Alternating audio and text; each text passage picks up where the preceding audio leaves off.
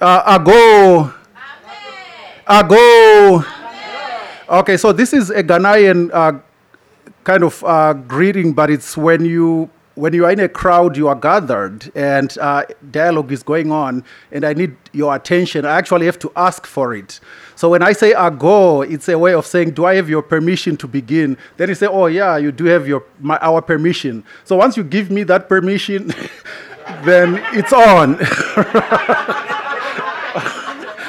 All right, so that's how that works. So thank you everybody for coming to the Sacramento Poetry Center. Actually, welcome to the third Monday of 2017. I didn't get the first Monday, so that would have been nice to say welcome to the first Monday, but this is the third Monday, the first one, so that still counts. Okay, so we've quite a long lineup here in terms of technology. All right, so it's great to see you. As you can tell, I'm a little rusty. A new year, new hosting opportunity, right? Yeah, so I have to figure out exactly how this is going to work in 2017. So thank you. You are helping me on this journey for 2017. We do have quite a few. I consider these poets my friends in the sense that if I have an event, no, they really help me out. So if I have an event, there's a blank space, I haven't found any poets, I quickly shoot a message and they're like, oh, yes.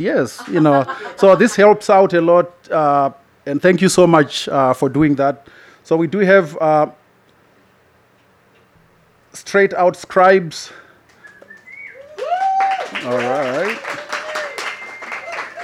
NSAA, Lawrence Dinkins Jr., NSAA. Sean King.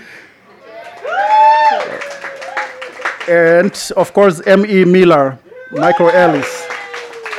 All right. And don't forget about yourselves, too. You are here, poets. Big applause for yourselves, too, for coming. All right. Okay, so no, I was on my way here all the way from Elk Grove. Somewhere on Florine, discovered I didn't bring the keys to the door. So then I had to go back all the way to the end of Elk Grove there. But thank you for waiting. Those whom I found waiting outside nicely. There was a line. I liked that, a line for poetry.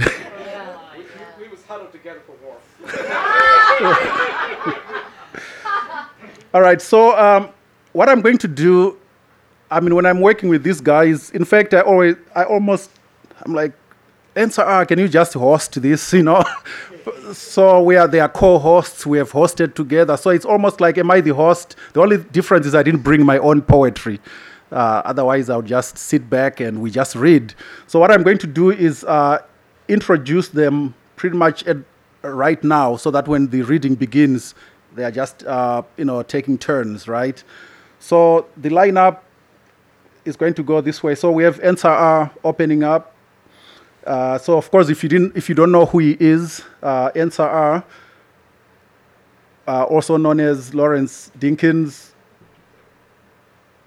pen name NSAA, pronounced NSAA. I'm reading everything here. Okay, as you know, is a fine and brimstone urban poet seasoned with sex, reflection, tongue-in-cheek, wit, and cautious hope in the human race. The self-described pessimistic, optimistic believes poetry has purpose beyond beautifying bookshelves. He experiments with combining poetry with music, and I see he was setting up something here. No music tonight. Recordings, video, visual art. He has several chapbooks and CDs, and his collection of art, photography, and poetry, as well. Open mic sketchbook is available from Little M Press. Lawrence frequently attends, performs at, and hosts poetry and new music events in Sacramento and elsewhere in Northern California. So you remember those who went to the Poet Laureate reading at Crest Theatre. Lawrence did open that as well, which was a powerful opening. So you can always count on him on doing that. So after he gives us his piece about the human condition, we are going to move on to M.E. Miller, also known as Michael Ellis. He was professionally published before he graduated from high school. His dialect poems, Black Shoes and What You're Stealing For, were enough to impress the University of, Paget Sound, where he majored in English and minored in journalism. 6 years later, Ellis went to the page, from the page to the stage, performing in more than 100 readings. He became an orator and a dramatist, teaching himself. This is so small, I should have printed it. Teaching himself to perform in more than 20 unique voices. Yeah, I've witnessed this as well, the voice thing. He became, and he's sitting right there. All right, he became an orator. We said that already, right? He used his ability more often to help people who were victims of abuse and injustice. On stage, he tells stories by combining prose, poetry, naming his style prosody. He is currently a teacher of writing at Sacramento State Prison and has taught at several public schools. He's the co-founder of Keynote Poets. A few years back, he featured me as one of the keynote poets. Keynote, I felt quite important as well. Thank you for that.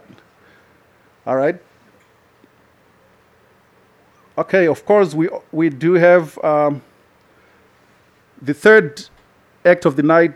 Sean King is a 43-year-old computer engineer, poet, spoken word artist, published author, youth editor for Sacramento Newsletter, mentor, father, husband, and active in conducting workshops and discussions ranging from Black Lives Matter to hip-hop to job interview skills to writing.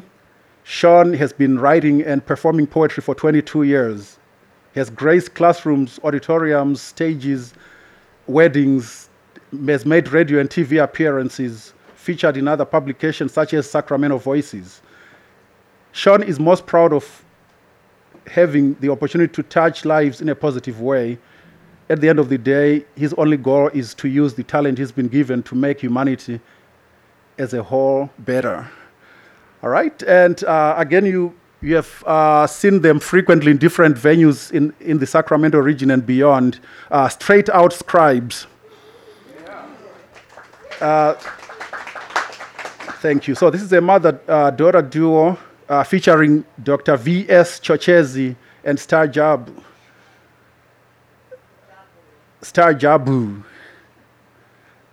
So they are a dynamic poetry duo which is still in full effect as they embrace the new year. Welcome to 2017. If you want to get the year off to an uplifting, inspiring start, come share some positive vibes with Straight Out Scribes.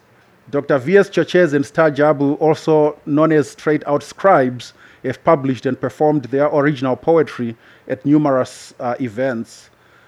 They have publications, 7 books of poetry, 1 sci-fi anthology, and 2 CD compilations.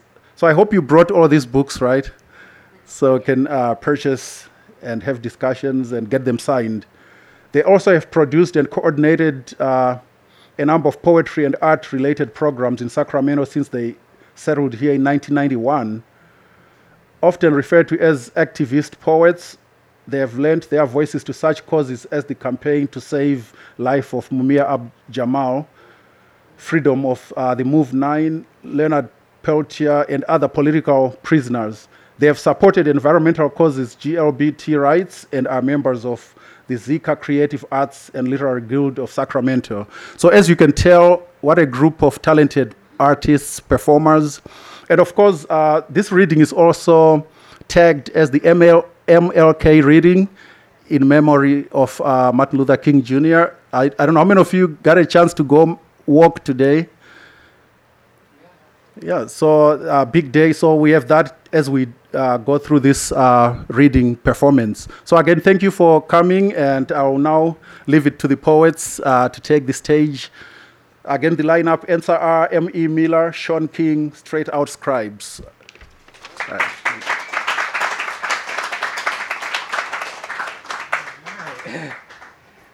All right, put your hands together for Emmanuel.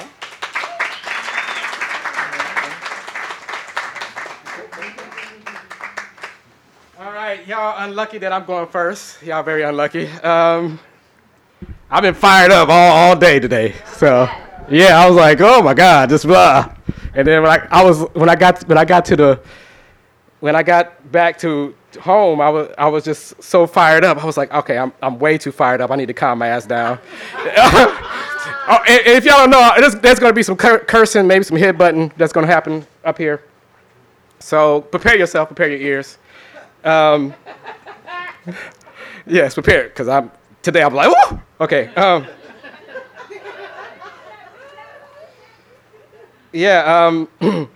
So I have some MLK quotes that I like. I got 2 quotes I want to read. A nation that continues year after year to spend more money on military defense than on programs of social uplift is approaching spiritual doom. And another one is that I like is human salvation lies in the hands of the creatively male-adjusted. Yes, and I am all the way male-adjusted. Okay. I'm a nut. All right, so let me try to get this just right. I don't know where to start. There's so much happening. Especially today, I was sitting there and we was talking about, Black Lives Matter over here. They was doing their chant and stuff. And then you had the MLK march, the official march. Because, the Black Lives Matter march wasn't really official. And so you had police officers holding them back from the actual thing that was happening. And so it was an amazing view of where we are right now, right? You have, so in my mind, I was like, which side would MLK be on? Which side would Martin Luther King be on? Because I was like, which side would he be on? I mean, and so, what will Jesus do? That kind of thing, right? So what would Martin Luther King do? And I was thinking, like, wow, I wonder which side. But I think both sides are cool and they valid. And then also, too, I had a conflict, because, the lady that had the bullhorn for Black Lives Matter, she wasn't black. So, and she was like, da-da-da-da-da. They were like, da-da-da-da-da. And I was like, okay, all right, I get that. All right. So I was conflicted. You know what I'm saying? I was conflicted. Should I repeat what she said? I don't know who she is. All right. So I went inside, and they had a great event. It was an awesome event. And so I guess I'm gonna read 2. I got 3 short poems, and I have 2 longer ones, and then I have a palate cleanser, and then we go into a serious, palate cleanser.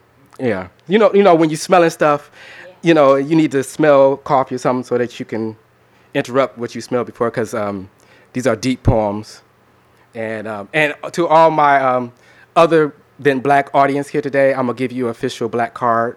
So right now, because I'm gonna be talking full black right now, so you guys are officially, don't go crazy with this black card when I give it to you. Don't go outside and and drive while black. Don't do that. All right. Take the card and put it away. All right.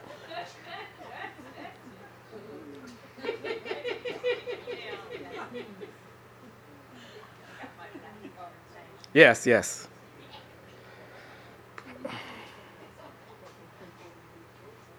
He has gold in his veins. He has gold in his veins. The black man has gold in his veins. We must strip mine them. We must strip mine them, dance it out of them, rap it out of them, jazz, jazz, jazz, jail it out of them, gold, all that gold. She has gold in her veins. She has gold in her veins. The black woman has gold in her veins. We must strip mine them. We must strip mine them, dance it out of them, fuck it out of them, weave it out of them, gold, all that gold. They have gold in their veins. They have gold in their veins. It sparkles like African diamonds. It flows like African oil. It shines like African sun. All that gold can't let one drop go to waste.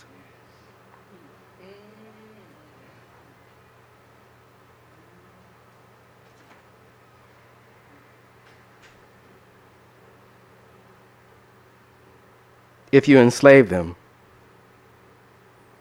you build a country.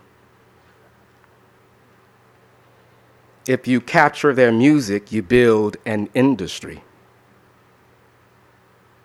If you work them, you save an economy. If you imprison them, you make bank. If you free them, they build a renaissance.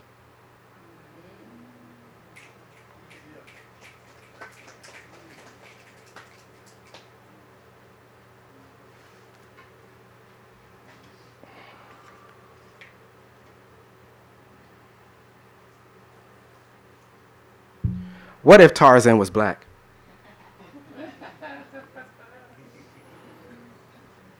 The only survivor of a crashed Greyhound bus. He found himself, as a baby, stranded in dark cul-de-sacs of the suburbs, raised by minivans and box stores, swinging from stoplights and clothes racks, running wild across freeways, drinking premium gasoline, wearing a loincloth made from wild khaki, protecting Janiqua from hordes of roaming, over-caffeinated commuters.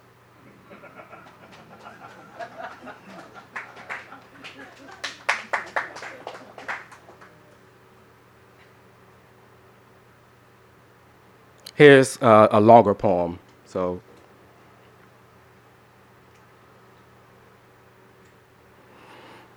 We were their servants, their hired hands to build this city.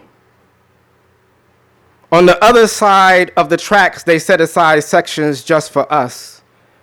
And in our little sections, we constructed vibrant neighborhoods, bursting with music, life, culture, and language. But the day came when we looked at the city we built with pride. As servants, we were not satisfied. We rose up, demanded access to the city as equal. But soon thereafter, this city descended into violence, filled with protests, yelling for progress, acceptance. But to our amazement, suddenly, they decided to leave. They tore up our neighborhoods, ripped up the tracks. In a press conference, they told us that they did it for our own protection, for our own good, in the interest of progress. But in truth, it felt like retribution. Because they held the purse, they reallocated resources away from upkeeping the infrastructure. We stood helpless in ruins, giant statues, buildings empty, desolate streets filled with potholes, handcuffed, watching them leave. The activists cried out, abandonment. Constructing their exodus, they walled off our neighborhoods with progress, separating aunts from nieces, brothers from sisters, grandparents from grandchildren. They erected their streets in the sky, supported by giant pillars that stood like legs with no thighs, with a footprint so wide it crushed hope itself.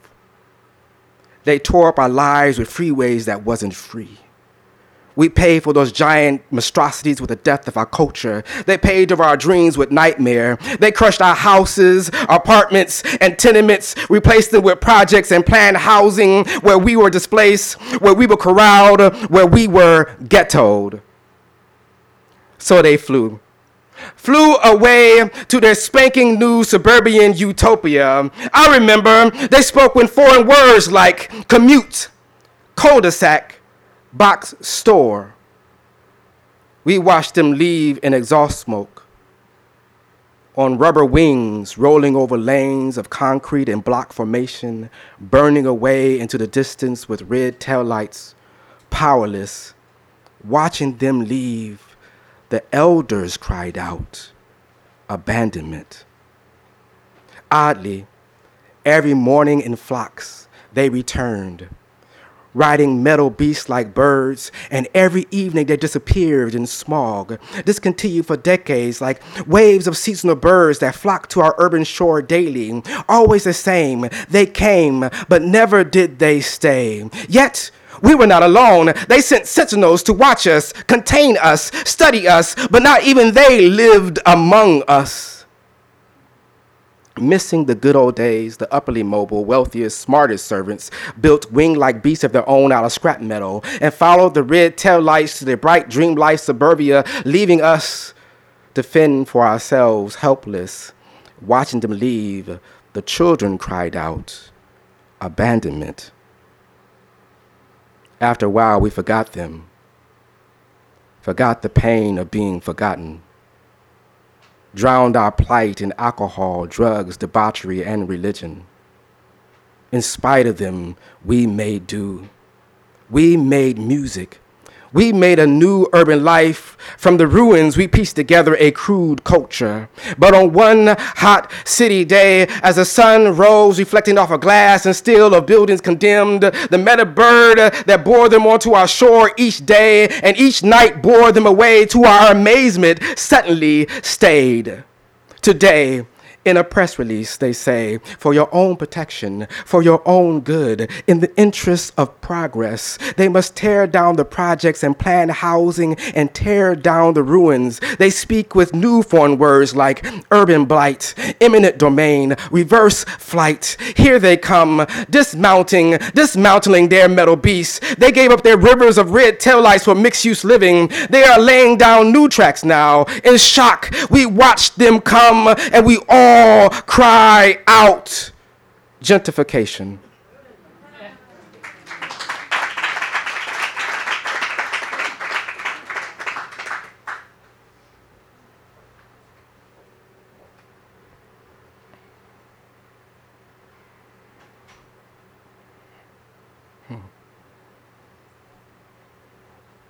Okay, I'm gonna do a palate cleanser, then I'm gonna end on a deep one. So this is your palate cleanser.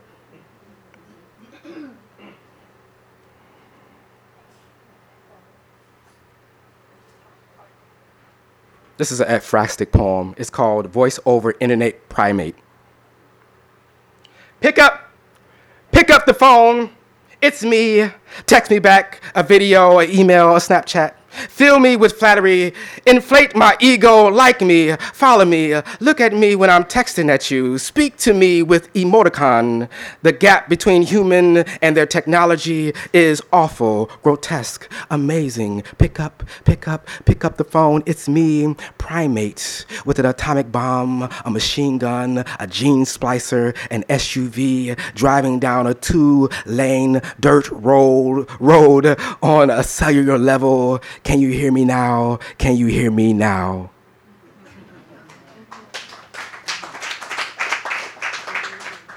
All right, are you ready for this last poem? I gave you a palate cleanser before I went there. Y'all ready? So science is a very weird thing, and how people use science is very weird. You think science is straightforward, but science gave us the concept of race, right? They gave us this concept of race. It's like, oh, you know, this makes sense. Okay, boom, boom, boom, boom. And then science nowadays said there's no such thing as race. So he's like, make up your damn mind. Is there race or isn't there a race? So to me, it's kind of weird because America is like, so if you look at the demographics of America, you have people of color rising up to 50%. You know, they get into 50% and all this kind of stuff. And to me, it's an amazing thing that it's almost like the kid that is losing changed the rules, right? So now you get to the point where they're like, oh, well, okay, so we get into, we have a majority now, so now we get to do things like you guys used to do things like, no, because race don't exist. You're like, oh, damn it. So it's like, you can't do that, saying? We played the game that y'all been playing for all these years, for 40 years. It's like, oh, fuck it, it don't exist anymore. You know what I'm saying? It's like, oh, but that's the line right there. That's the goal right there. It's like, no. That's not the goal anymore. That's all right. That's out of bounds. So it's fucked up, right? It's like, okay. All right. So this is my it's called a colorblind poem. I told you got the black cards. This is what the black card is for, this last poem.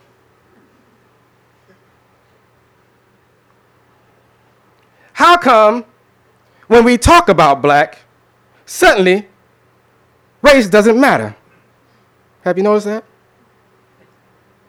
It's almost as if it's saint-like to be multicultural. I don't see race. I'm colorblind.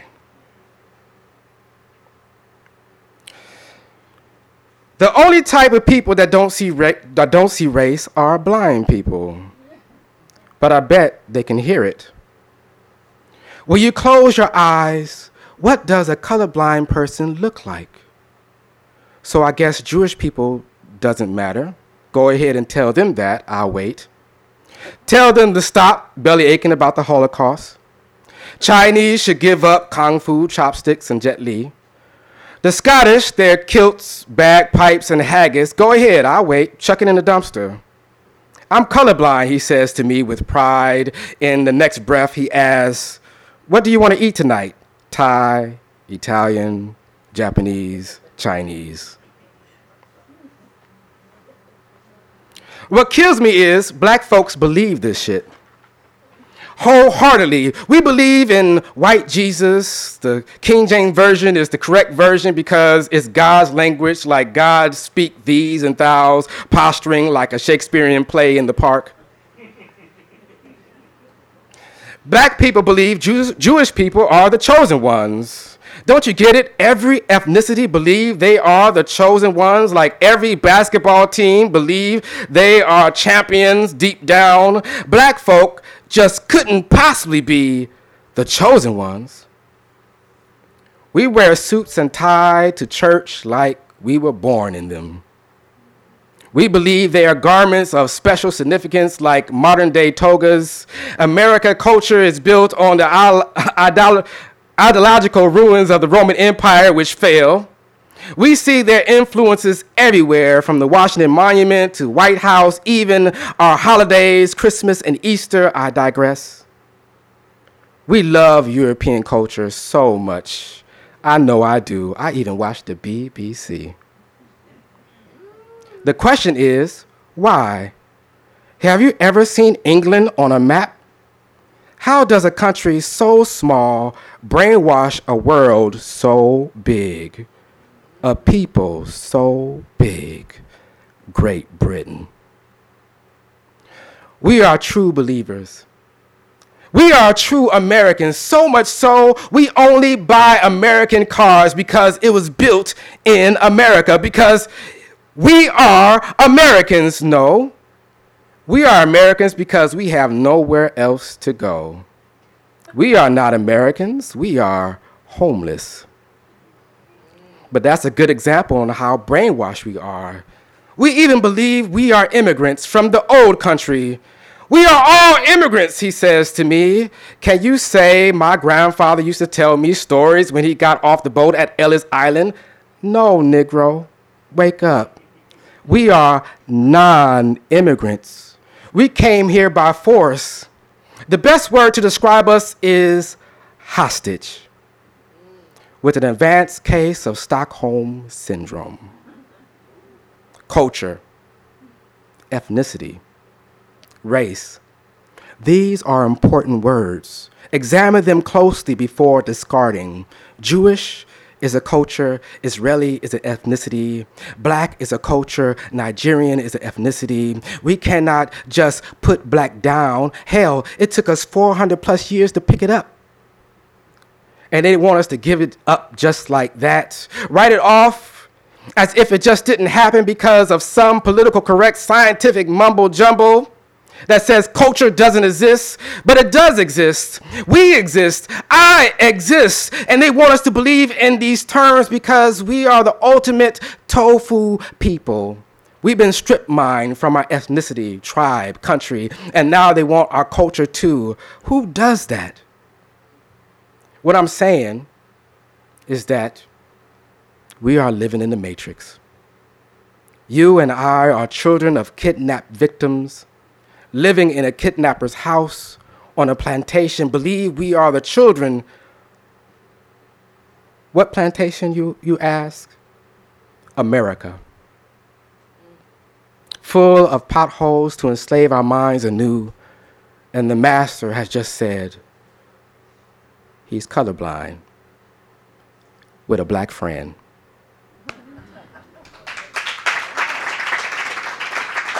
Thank you very much.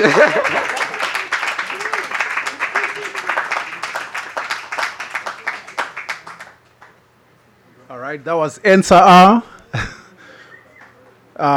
Put your hands together again for NSAA. All right.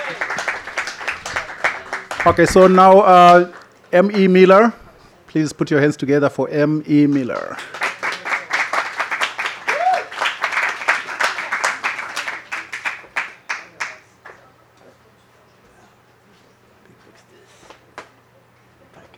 Little taller.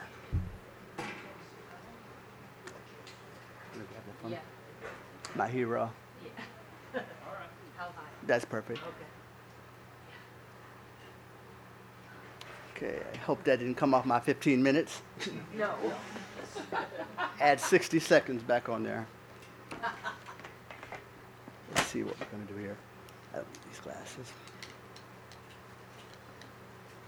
The first thing, thank you all for inviting me here. I have a picture here that came out of Jet magazine. This is my grandfather, U.E. Miller, right here. And here they're purchasing the building that Martin Luther King did his last speech in. He was a bishop. He was very wealthy, and he died a year before I was born, I believe. So it's just very interesting to know that your grandfather was the architect and the secretary of that particular building. So I'm going to share a few words from Martin Luther King before I get started. No, more in the mic. I should. Here we go. And then I got to Memphis, and some began to say the threats, or talk about the threats that were out. What will happen to me from some of our sick white brothers? Well, I don't know what will happen now. We've got some difficult days ahead. But it doesn't matter with me now, because I've been to the mountaintop, and I don't mind like anybody. I would like to live a long life. Longevity has its place. But I'm not concerned about that now. I just want to do God's will. And He's allowed me to go up to the mountain. And I've looked over and I've seen the promised land. And I'm happy tonight. I'm not worried about anything. I'm not fearing any man. Mine eyes have seen the glory of the coming of the Lord. Thank you. I just wanted to open with that particular poem. Secondly, this poem here, the writing you see is from Gwendolyn Brooks. She dissected my work and told me how to rewrite my poem. I didn't like it, but I found out that she won a Pulitzer Prize and that she had to write. I didn't know who she was when she did this. And here, she asked me if I thought I was as good a writer as Langston Hughes. So that was a lot. And I kept this all those years. And then she wrote me 3 or 4 times after that. And she ended with a 4-page letter. So I try to keep this to remember. And she told me in 30 years I would understand what she was talking about. And I didn't even think I would live past that year. But she told me in 30 years I would understand some of the things that she was going through. So I'm going to read this poem that I sent to Gwendolyn Brooks. I hope it stays up. 1555. Mama! The men come on ships, Mama. They bring gifts, Mama. No, son. They bring death. They bring a great curse to our land. They take our people to a far away place. Their screams return to us in the wind. But Mama, we will fight them. Birth of the Blues. My grandparents gave birth to sorrow.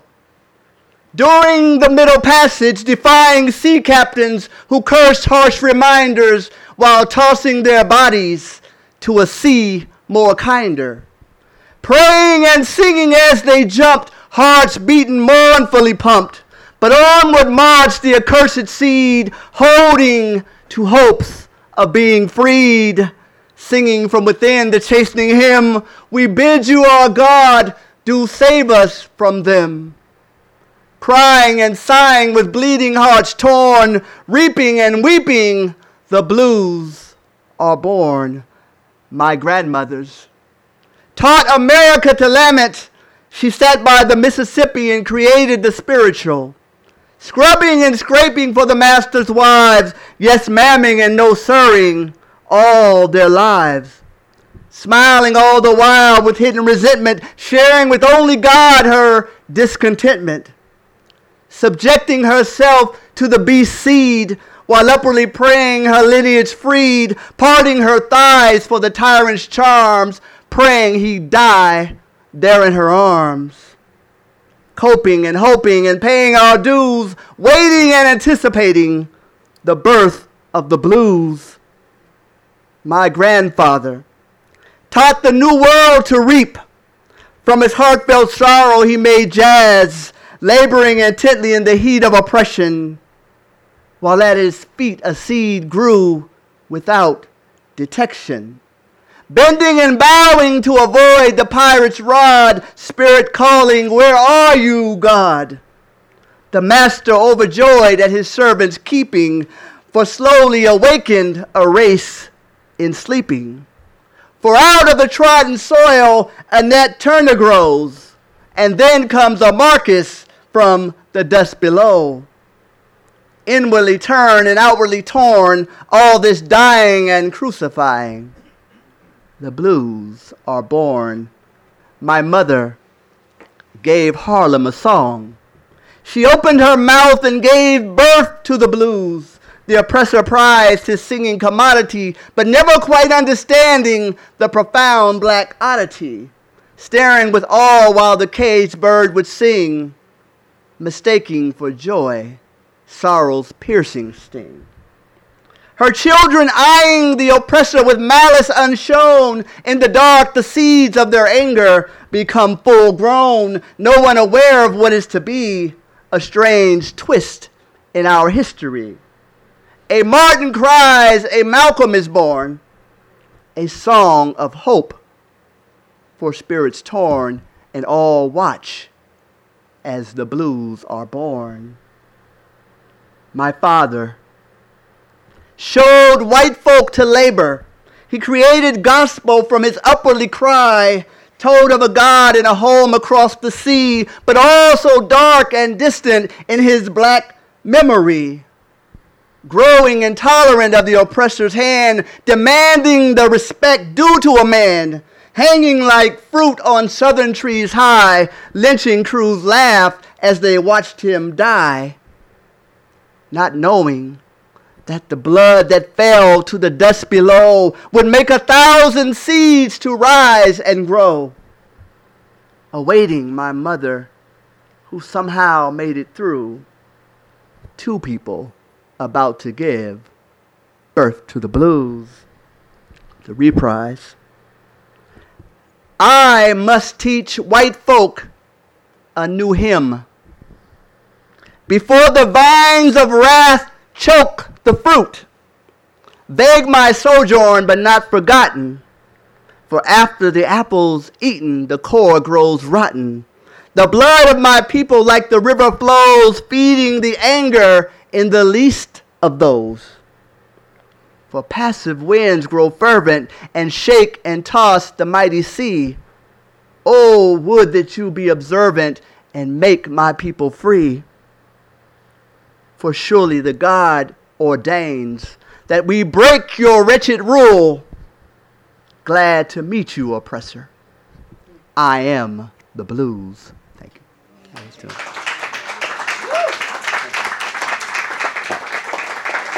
Thank you so much. And now, I'm going to lighten the load a little bit. I can do a little slam every now and then. I'm going to read eventually something from this book. They Wouldn't Let Me Be White.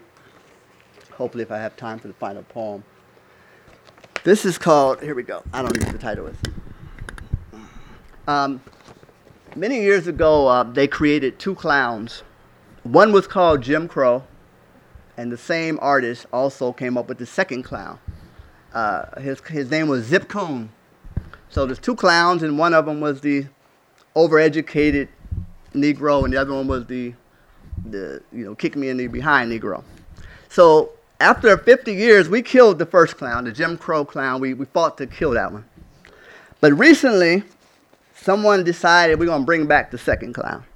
That was Zip Coon. So now we have a new name, which, and as I said, is worse than the N-word. And that is the coon word. And I'm going to explain why that is. The coon thing is, the N-word put us all in one boat and called us all the same thing.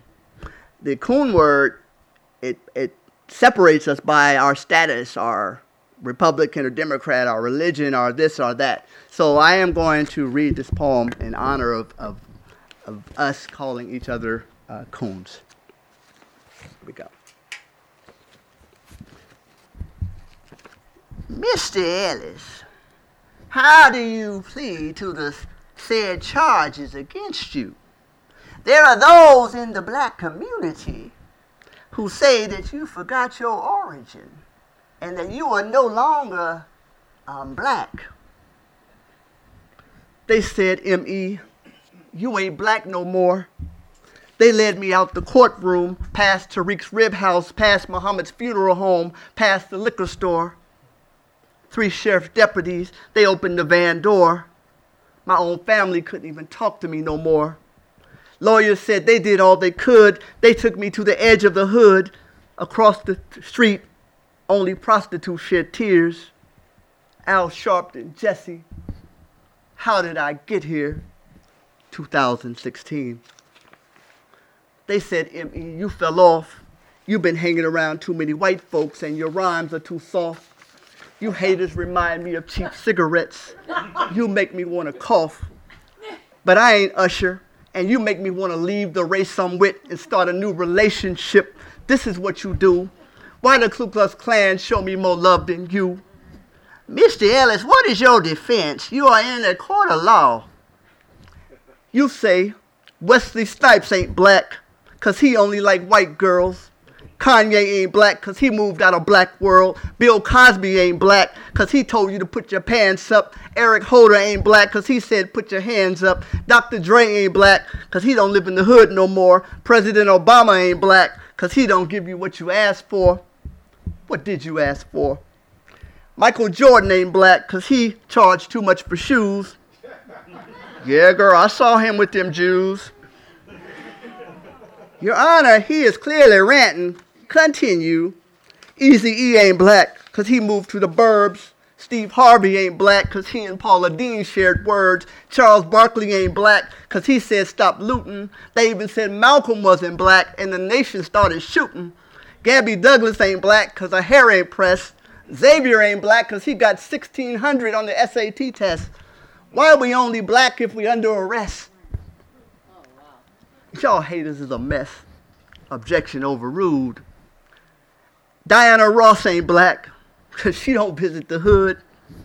Well, you might have a case with Tiger Woods. But anyway, Condoleezza Rice ain't black because she supports the CIA. Don Lemon ain't black. Girl, I heard he gay. How can I be black if I go to jail, then lose my black card if I go to Yale? How can I be black if I sell rock on the block, but can't come home to the hood if I sell stock? How can I be black if I'm on welfare, but white if I move my kids to Bel Air? The black Titanic is sinking, y'all in the boiling room drinking. Y'all need to hear yourself thinking. I was black before rap, before crack, before it was trendy to be black, before Run DMC could rap, before you was a hood rat. I was black before Katrina, before Ike slapped Tina. I was black before the Shy Lights sang Have You Seen Her, before Trayvon and Pookie and Rayshawn, before Tukey got his electricity turned on. We was black because we held on. I was black before the Jeffersons, before Miss Brady had stepsons, before Black Lives Matter, before the hood was shattered and good dreams were scattered, and we was all looking for the ladder. Now, what's the matter? And black was not determined by a policeman's gun, but by the hearts we won. I was black before Colin dropped a bomb, and you on YouTube calling me Uncle Tom? I remember the bean pies, fish sandwiches, and the Panthers when we had the courage to find answers when front porches were quiet, and you going from city to city, stealing diapers at riots? Oh, this is only your first riot. You killing 14-year-old girls on lawns. How you gonna call somebody an Uncle Tom? I might have to use my GPA to save you from the KKK. I was black before Good Time, before Run DMC knew how to rhyme. Emmy, you are being charged by your community for being a sellout. Do you know the seriousness of these charges? This poem is over. My metaphors are tired and my similes are pissed. You haters cause more pain than a sadomasochist. So when I bend over, if you still think I ain't black, you can give Your Honor, this case is dismissed. Do I have one more or am I done? What's my time? I have one more poem. I'm going to slow it down. Oh, thank you.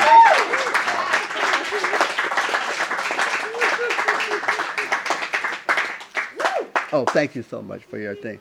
I'm going to close with this final poem for Maya Angelou. It's in favor of the inauguration. So here we go. Maya Angelou poem. Maya, you were so beautiful, standing in front of the president and the first lady. I didn't really understand your pulse of morning presidential inauguration poem. I kind of got lost in the dinosaur theme. Poems about mastodons don't instantly inspire black dreams. But those Harvard and Yale bullies came out the next day to criticize your iambic feet and how your syllables don't repeat. But in the South, we were taught to defend our grandmothers when they crossed the street. And I wish you just could have read And Still I Rise. Would have loved to seen the look in Bill Clinton's eyes.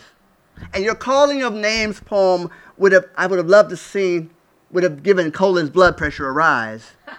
And Dick Cheney would have just laughed. Or if you could have read Chugga Chugga Chigga, Get Me One Nigga, I would have laughed as Hillary's eyes got bigger. And part of me was hoping for And Still I Rise Part 2. But since you're gone now, the dinosaur poem will do. It was really a beautiful poem. I was never captured by your autobiographies. I always struggled with cage bird themes. I thought it was more about women than black dreams. But I did like the movie. And when it is over, white poets will say that you were not as graceful as Langston or Gwen or Rita. And black poets will say You were never as angry as Nikki or Sonia or as political as Baraka. And the legacy people will scramble trying to find a place in history for the sweet dancing black woman that stole our hearts and sold 100 zillion books, took pictures with Malcolm and Martin, so I write this poem to beg their pardon. And of course, they'll name a few inner city schools after you. And there will be a Maya Avenue in at least 30 black neighborhoods. This will be good. And I'm sure there'll be a Maya Angelou library on a Martin Luther King Boulevard near a Malcolm X cemetery somewhere. And on your birthday, politicians will congregate and celebrate just like they do for Martin Luther King. But they still won't get why the caged bird sings. 60 honorary doctorate degrees and both Harvard and Yale never saw you. They say your work is lacking in invention. And in the company of Riding Bishop and Edna St. Vincent, your sweet name will never be mentioned. And for the rest of my life, I'll have to wonder how the Pulitzer Prize escaped you for more than half a century. And 10 years from now, I will be working in my office, and a bird will land on my windowsill with wings of yellow, green, and blue. And if it smiles and dances and sings like it's free, then Maya, I will know it's you. Goodbye, Maya. No more cages for you. Thank you all.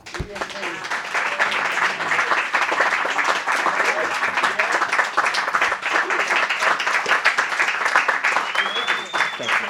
Thank you.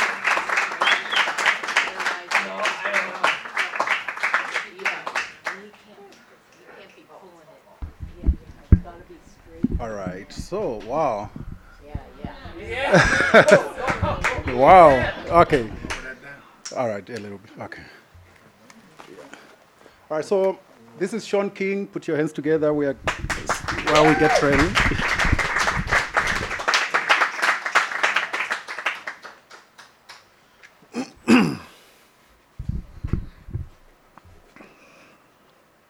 How you guys doing? Well, it's MLK Day. His birthday was yesterday. See, people been getting their march on and walking around. You know, the march goes through the New Oak Park. It goes to the New Oak Park. Anybody even know what the New Oak Park is? The New Oak Park is the Oak Park that the old people from the old Oak Park are moving out of. And now you put signs up to say Oak Park, and you put distilleries and breweries and things like that in the middle of Oak Park. And so the people that used to live in Oak Park can't afford to live in that part of Oak Park. You know, then you have the indivisible, so people that don't really come to Oak Park come in for the monthly meetings and all of that stuff. But anyway. All right. Let's just get to it.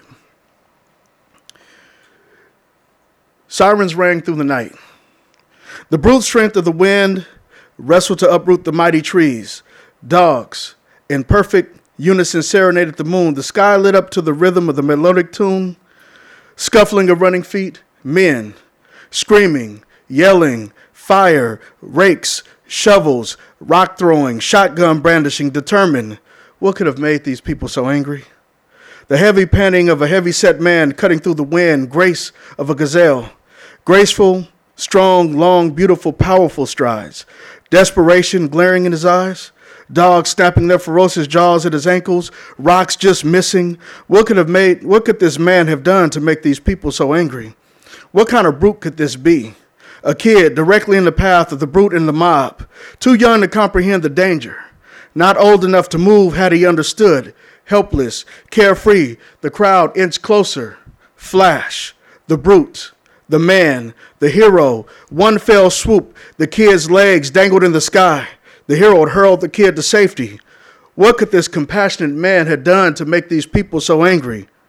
The mob, the dogs, more determined than ever, caught, beat, killed, poor innocent man. What could this man have done to make these people so angry? The mob never once removed their satin hoods from their heads. What could this man have done to make these people so angry?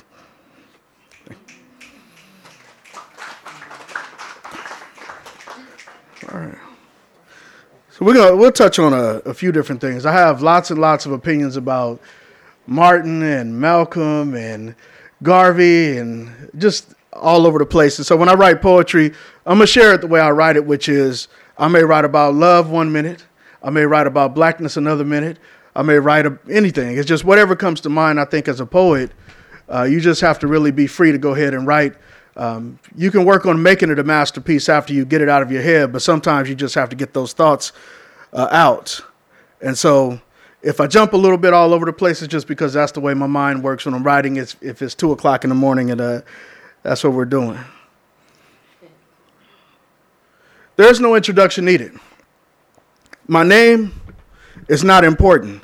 There's no need to bother with finding out who I am, or to praise me, or to place me on a pedestal or act as if I've accomplished anything. You see, I've done nothing spectacular. I've been to no mountaintops, saved no lost souls, had no life-changing transformations, rescued no slaves from their enslavers, carried no crosses. The only thing I've done right in this life is love you, and even that could have been done better. There's no introduction needed. I'm just a man. My soul tells me there is more to life than making money, but the media overpowers me. The cars allure me. The hot chicks that come with the fat checks is just too much for me to ignore. I am a slave, mentally not able to break the cycle, not able to respond to my calling. My life is a struggle trying to balance my gifts. I'm indecisive. Do I give my gift to the world or get paid? Do I indulge myself in the world of material, stack my cheddar, ignore your plight, and then die rich but alone?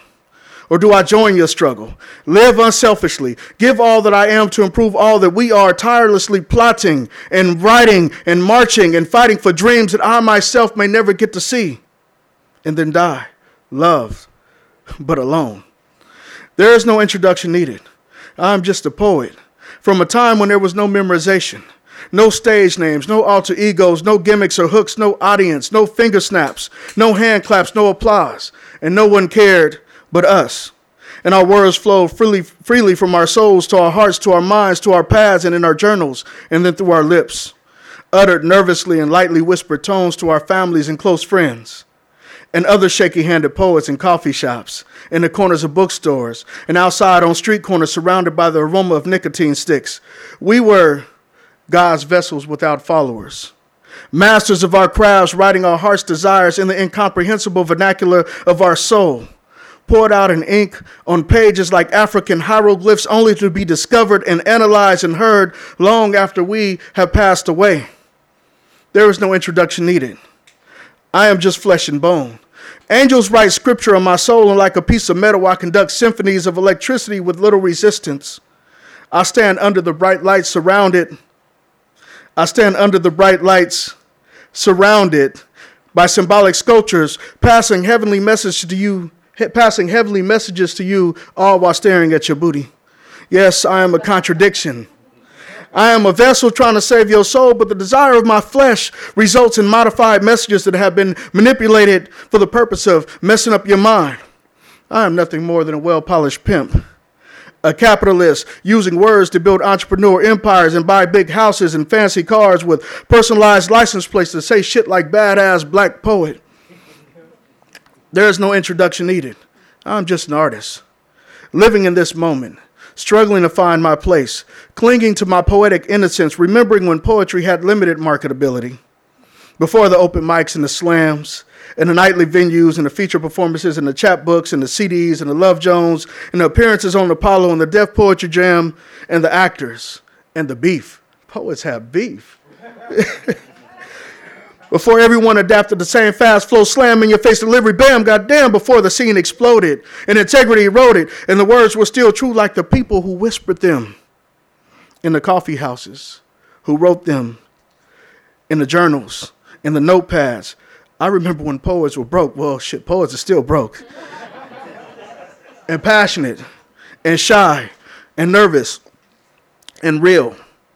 There is no introduction needed. You see, I'm just a man. And if I were worthy of an introduction, I would quit my day job and use these words of truth like scalpels to perform open heart surgery on our children teetering on the brink of destruction. If I were worthy of an introduction, I would take these words and attach them to a cause like freeing political prisoners who have been wrongly incarcerated. If I were worthy of an introduction, I would use these words to attack sex trafficking and child abuse and poverty and immigration law and police brutality and world hunger and genocide and war. If I were worthy of an introduction, I would use these words to convey love, real love, not back rubs or hot tub massages or cooked dinners or caress feet or wine trips or roses or blue violets or all those surface level activities that we usually use to define love, but love, never turn your back love. There for you in the tough times love. Spam and beans. Remember, Spam wasn't like good. It wasn't expensive. It's crazy, right? You go to the store, and it's like Spam, $5. Like, man, what the hell is that? Is that bacon? Nope. Nobody knows what kind of meat Spam is. But anyway. There for tough times, love. Spam and beans and liver and tang and tough skins and hand-me-downs and Langston Hughes' mother to son love. If I were worthy of an introduction, I would be more than just a man. More than just a poet, more than just flesh and bones, more than just crafty words or finger snaps and packed auditoriums and applause. If I were worthy of an introduction, I would be truth in its absolute state. Until then, don't introduce me, don't say my name, don't praise me. I'm just a poet and I am not worthy.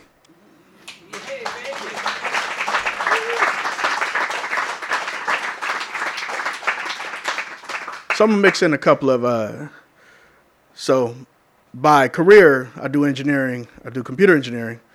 And so when I write, sometimes the mathematics and all of that stuff also it's not really separate. We're really just one person, right? It's not like you go to work and you say, I'm just doing engineering. You put the engineering hat on and then you go home and it's like you write and you fight for revolution and then you go be a father. It's really all combined. You have to be able to intermix all of those worlds together and really that's, complete. So real short. I studied physics to learn what angle was needed so that the parabolic trajectory of my arrows of love will fly just beyond hate's reach and land perfectly in your heart. Do you understand the value of science now?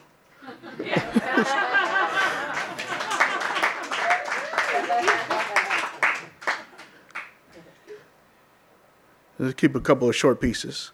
And we're going to use language because Lawrence kicked it off, so we're going to do that too. Don't worry. It's English anyway. It's incomplete. It's not, it's not the first language. So it's just words, right? It's funny when my political views, my human views is more humanity for me than politics. But it's funny when you get into these discussions with people, they're like, liberal. And I'm like, man, I grew up being called a nigga, so that's supposed to hurt my feelings? You're like, liberal. Come on, man. People in their labels, like they get mad and they want to throw a label at you. Like, that's supposed to box me in. Like, come on. God created man. Man created race. God created love. Man created hate. God created birds and bees, water and trees. Man created guns and drugs, money and disease. God created time. Man created a clock. When the clock stops ticking, does that mean God's time will stop?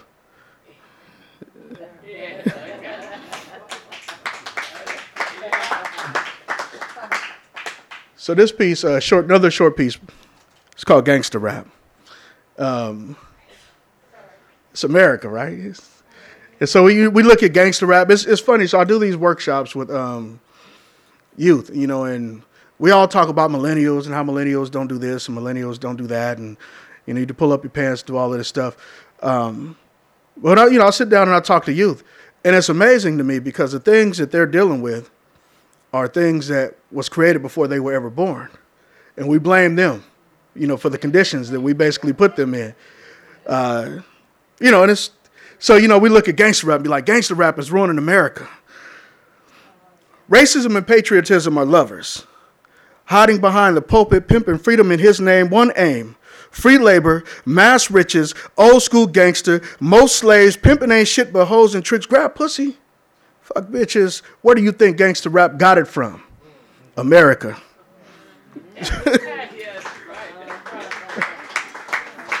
All right. So we'll do just a couple of things here. Yeah.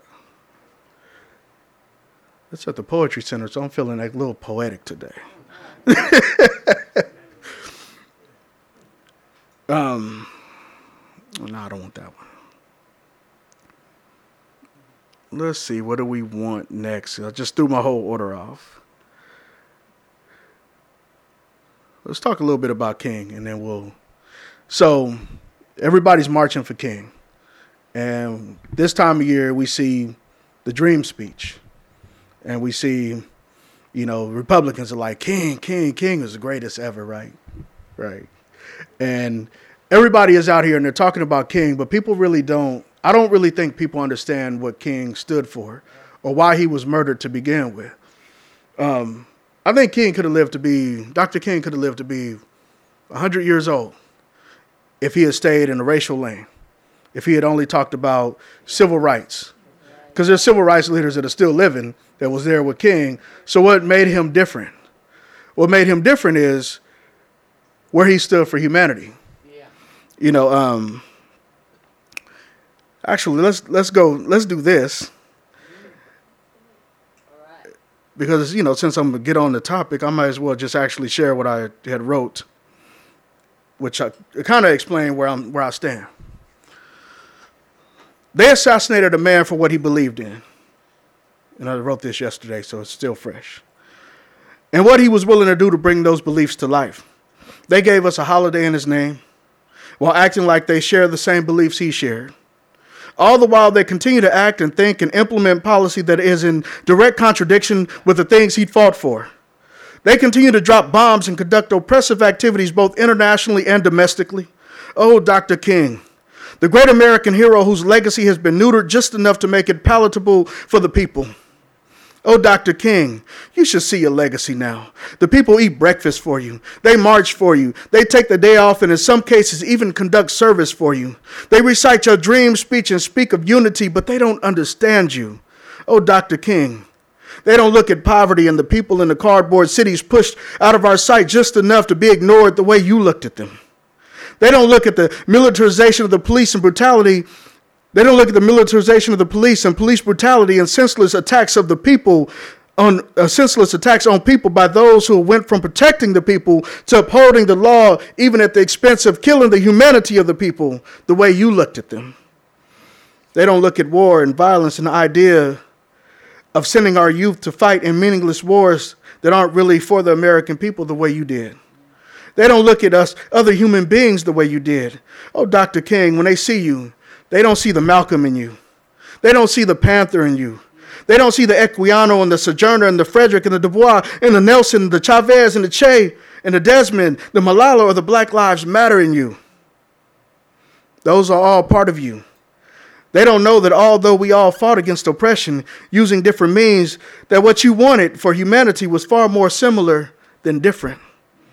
Oh, Dr. King, they don't see you as the revolutionary that you are. They don't understand that what you stood for beyond civil rights is the reason you were assassinated by the government that celebrates you today.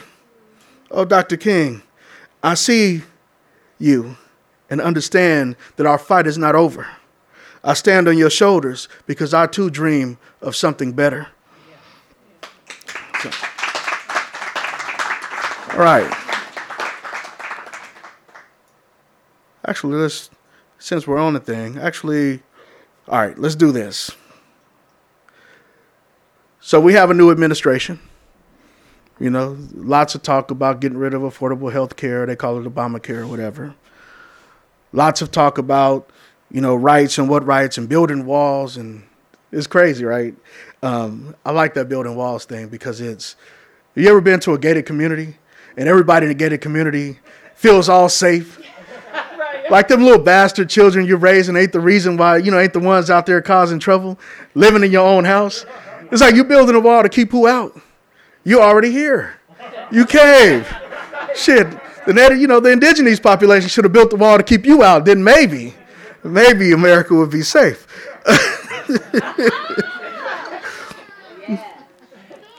But, it's just really an interesting thing because it's like even when they talk about these Muslim attacks, right? These are people that were raised and born here, typically.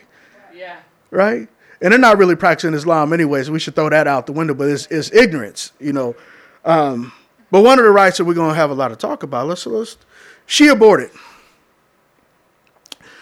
Rather than have a child born into a society that would fight for the child's birth but neglect its life. For that, she was labeled a monster by the gun-wielding pro-lifers, relentlessly protesting her choice. She was low income and uneducated, so they assumed that she was just irresponsible, having sex without conscience for pure pleasure and then aborting to avoid the responsibility of raising a child.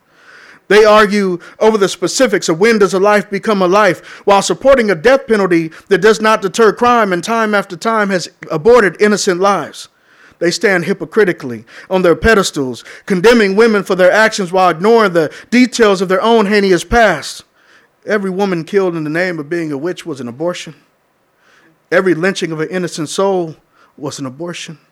Every death resulting from the Tuskegee experiment was an abortion. Every murder of an indigenous human being as a result of smallpox blankets was an abortion. Every young soldier killed overseas under the false pretense of stopping terrorism is an abortion. Every presidentially sanctioned bomb dropped from an unmanned drone that took the life of an innocent human being in the name of war is an abortion. Every child who dies senselessly at the hands of starvation in America is an abortion, an abomination by us. And yet we stand on our pedestals condemning her for her choices, for her lack of humanity, for her carelessness. In reality, she may be the only one among us who feels guilty about the life she took. Who is the monster? Thank you.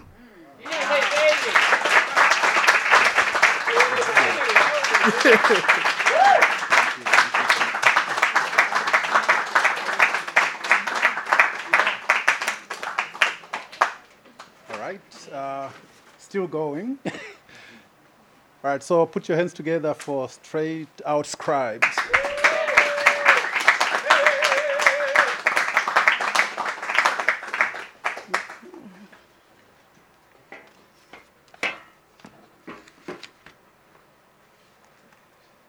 Where is my freedom? Yo quiero escribir en todas las lenguas del Where mundo. is my freedom? Yo quiero hablar en todas las I got a lenguas del freedom mundo. Jones that just Yo won't quiero quit. pensar en una lengua Don't diferente want to del get inglés, rid of la it. lengua de Makes me capataces de shake esclavos. and quake Yo sé que no inside, puedo aprender todas las scream lenguas and del mundo, cry pero yo for aprenderé freedom. todas las lenguas que yo More and puedo. more freedom. Soy una hija Where de is África. My freedom. Greetings, my name is Stajabu, I'm Dr. V.S. Chochezi, and together we are Straight Out Scribes. And we're here to share some positive vibes with you. Thank you all for coming out. This is a card for Mumia Abu Jamal. He's still ill. We're still trying to get him Hep C treatment. We're still working on that, but everywhere we gather, I bring a card and I send it to him. So there's a pen on there. Just write, get well soon, or whatever your sentiment is, and you can write all over it, and I will send it to him. So, happy Martin Luther King Jr. Day. And thank you for all the poets so far. They bad. They bad. Emmy Miller, bad. Sean, NSAA, Sean.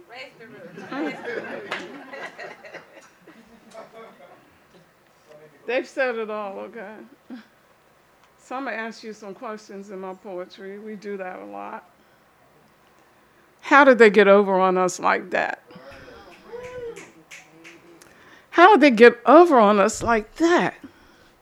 How did they trick us into feeding our children cow's milk instead of human milk? How did they get us to think it was all right to put chemicals in our food? How did they put that over on us? How did they get mothers to start feeding their babies chemicals made from things they couldn't read, let alone pronounce, and then feed the children boxes, cans, and jars of things that made from some of the same madness? And how in the name of all that is sane did they manage to get us to sit in front of a square box and not move for hours at a time when nobody wants to be square? And movement is our essence, is our heartbeat. How did they get over on us like that? Got us wearing the same clothes Everybody wearing the same clothes, trying to be unique while looking the same. Like we all shopping in the same store. And they keep us buying more and more because we got to have these. They're the latest, greatest, made by poor people to keep them poor. So we don't have to wear last year's gear and we can be on it. Yeah, we on it all right. I mean, we on drugs big time because they're raiding marijuana fields at the same time they're putting drugs in our food. Caffeine, sugar, artificial color, artificial flavor. Now let me see. If it's got artificial color, artificial flavor, dipotassium phosphate mono, and diglycerides, does that make it real food?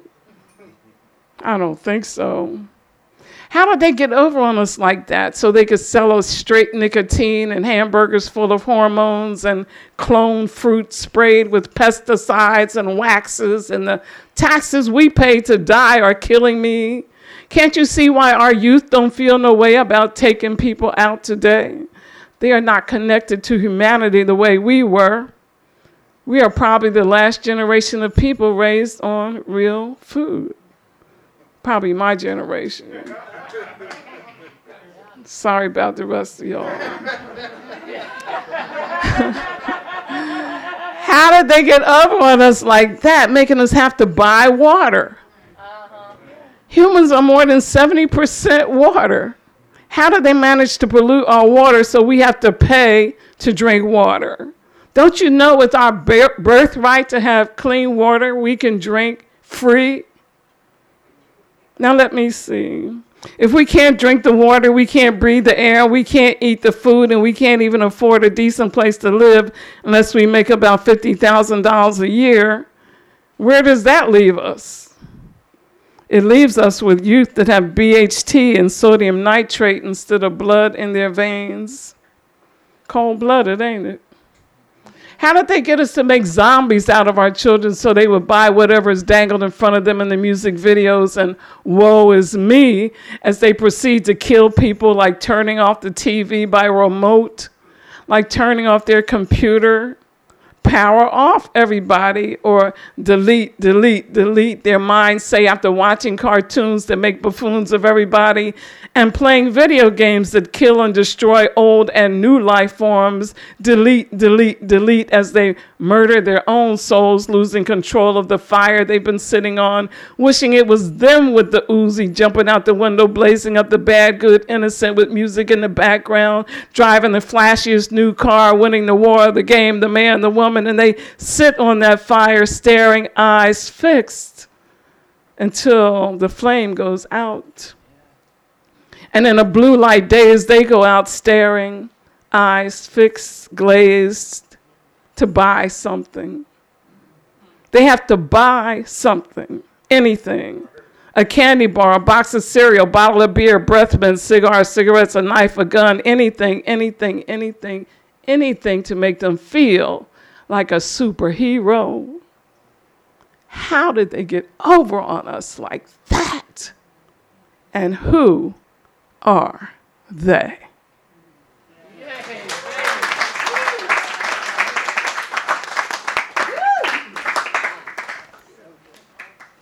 Greetings, Poetry Center, all you beautiful people. Thank you again for inviting us, Emmanuel.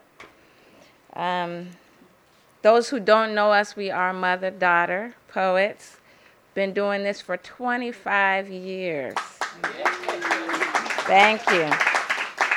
And my mom just pointed out to me that she was about my age when we started doing this. That's really crazy, right? That's like, I don't know, paradigm shift. Thank you for that, Mom. She blew my mind. So I want to do a poem. I haven't done this poem for anybody before. It's political, and I'm going to use the word capitalism a lot. But I think y'all can handle it, okay? Let me know, though, afterward. If I should not do it again, I won't, okay? It's called... Don't act like you know me. Okay. This is called Democracy Denied. Can y'all hear me okay? Okay. I'm going to stop playing with the straight up. Straight up is best. All right. I'm going to stop playing with the microphone. Okay. Being a proud American and marching on Wall Street seems contradictory to me. America is about capitalism. Capitalism promotes haves and have-nots, approves gazillionaires and homeless, filthy rich and utterly poor in the same town, same family, same organization. Capitalism is the American way.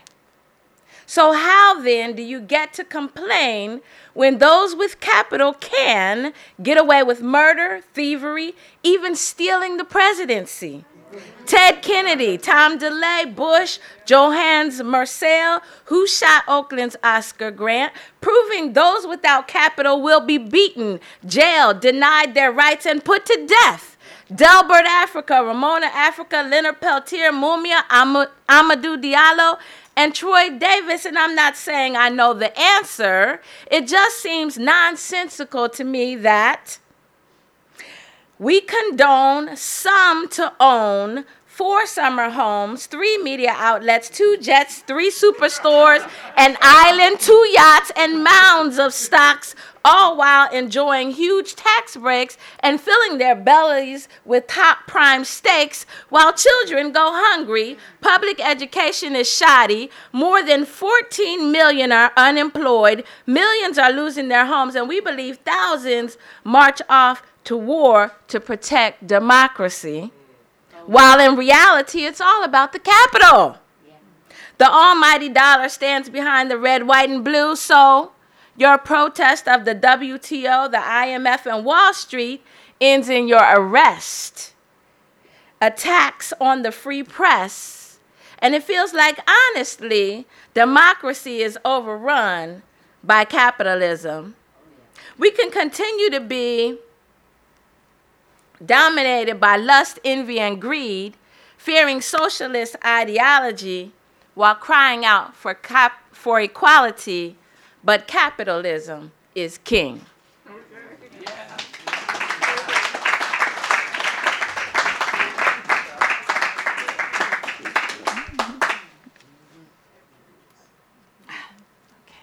That's not.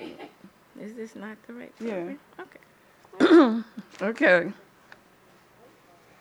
Yeah, yeah, yeah, yeah, yeah, yeah, yeah, yeah, yeah. Yeah, yeah, yeah, yeah, yeah, yeah, yeah, yeah, yeah.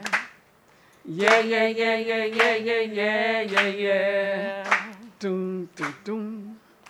Doom, doom, doom. Doom, doom, doom. Doom, doom, doom. I never slept chained in the hull of a ship and never felt the sting of the slave master's whip. I never chopped cotton back bent to the sun and never cried for children sold off the plantation. Yet Africa brings thoughts of home. Songs unsung, work undone. For those African shores do I long. The land. Yeah, yeah, yeah, yeah, yeah, yeah, yeah, yeah, yeah. Dum, dum. Yeah, yeah, yeah, yeah, yeah, yeah, yeah, yeah, yeah. Dum, dum. Yeah, yeah, yeah, yeah, yeah, yeah, yeah, yeah, yeah. All right. All right. So, yes, plugs, right? We got books, y'all. We got books. We got Mudcloth Roots, which was our 25th anniversary book for sale over here. It's $15. Oh, I can read upside down, but everybody can't. And I'm just going to add to that 51 poems apiece. 51 poems apiece. Yeah. In this anthology right here. Right. 51 poems. Yeah, feel free to jump in. Thank you. But that came off of your minutes. And our newest, this is, people kept telling me I need to write a book, so I did. This is by Stajabu. It's called Caldonia's Daughters. It's a sci-fi anthology of poetry and short stories about 7 black women on different planets and stuff, doing all kind of stuff. And it's a fun book, $10. We just got it the other day.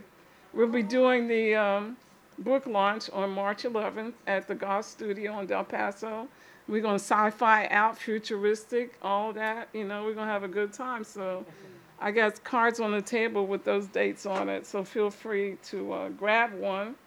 You'll see it on Facebook. Call me, text me, whatever medium you use to communicate. But I can telepath for those who got it like that, okay? Y'all ain't getting it right. I can tell. I see I'm getting a lot of blanks up here, okay?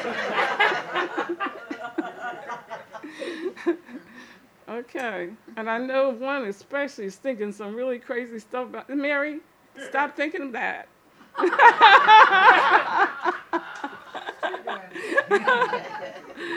Okay. They trying to run a game on us. You know it ain't right. Always talking about some war they want us to fight. While our air is polluted, the water is bad, and they got more chemicals in our food now than we ever had. They talking newspeak, fork-tongued politics to keep us all distracted with their dirty tricks. Big money people taking over control. This was written a long time ago, too. TV and newspapers and sold their soul for money and machines, not to mention oil, causing blood to run on many nations' soil. Every day you see where someone got caught, lying, stealing, cheating, or somebody got bought. They got a scandal over here, a scandal over there, here scandal there, scandal everywhere, scandal, Enron here, Dubai there, here Katrina there, BP everywhere, scandal, Walmart here, Wall Street there, FDA, CIA, NSAA, NRA, everywhere, scandal. Throw your fists in the air and pump it like you really do care. And if you believe in justice and you believe in peace, everybody say, oh yeah. Oh yeah. Oh yeah. Oh yeah. Oh yeah. Oh yeah. Oh yeah.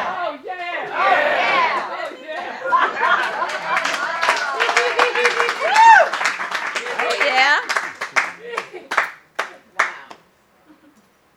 This is called On the Other Side of Grief. It's an older poem, but you may have heard it before, but hopefully you still enjoy it if you've heard it before. On the Other Side of Grief. At the door stood an enormous figure wearing welcome thin. He raised his fist, bam, knocked once, paused, then knocked again. On the wall of the shop was an empty spot that only moments before had held shame.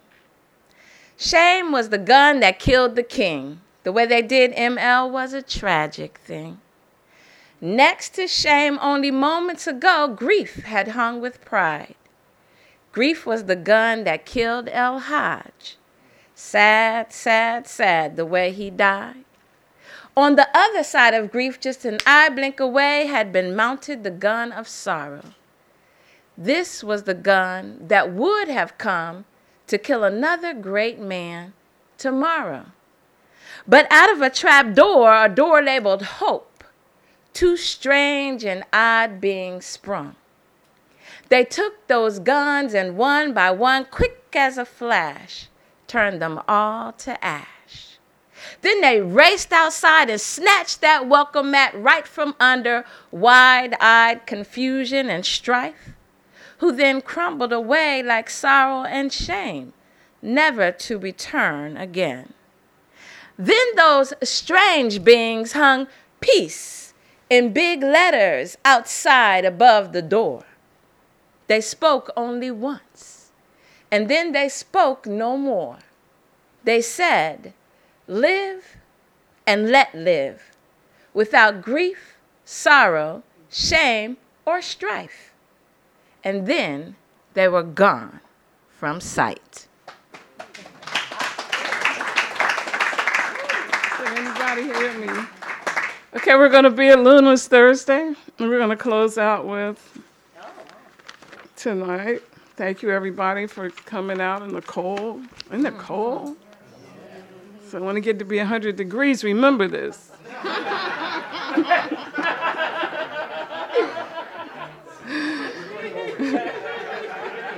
Can anybody hear me? Can anybody hear me? Does anybody feel Does me? anybody feel me? Is anybody listening to what's going What's on? going on? We gotta stop We've got to hate stop before hate. it's too Before late. it's With too late. love.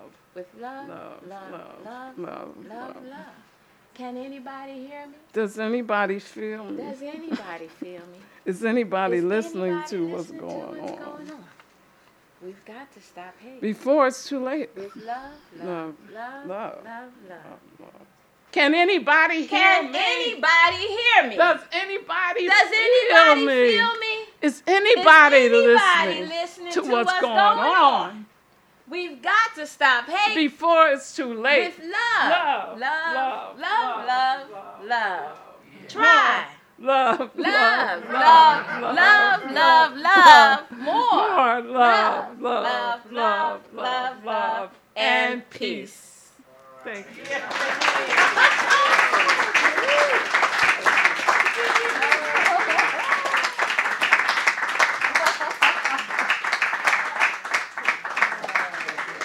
All right. Can anybody hear me? Okay, so that was it. That's how we do it here. Yeah, so put your hands together again. All right.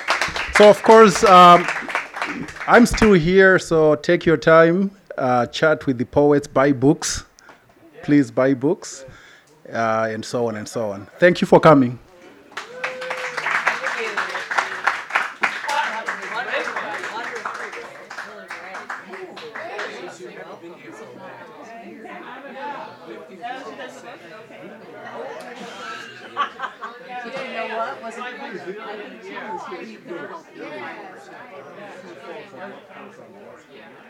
What was it? Oh, yeah. Oh.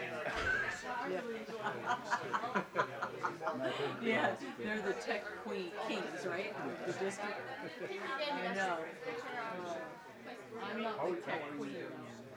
I'm okay. It's so hard.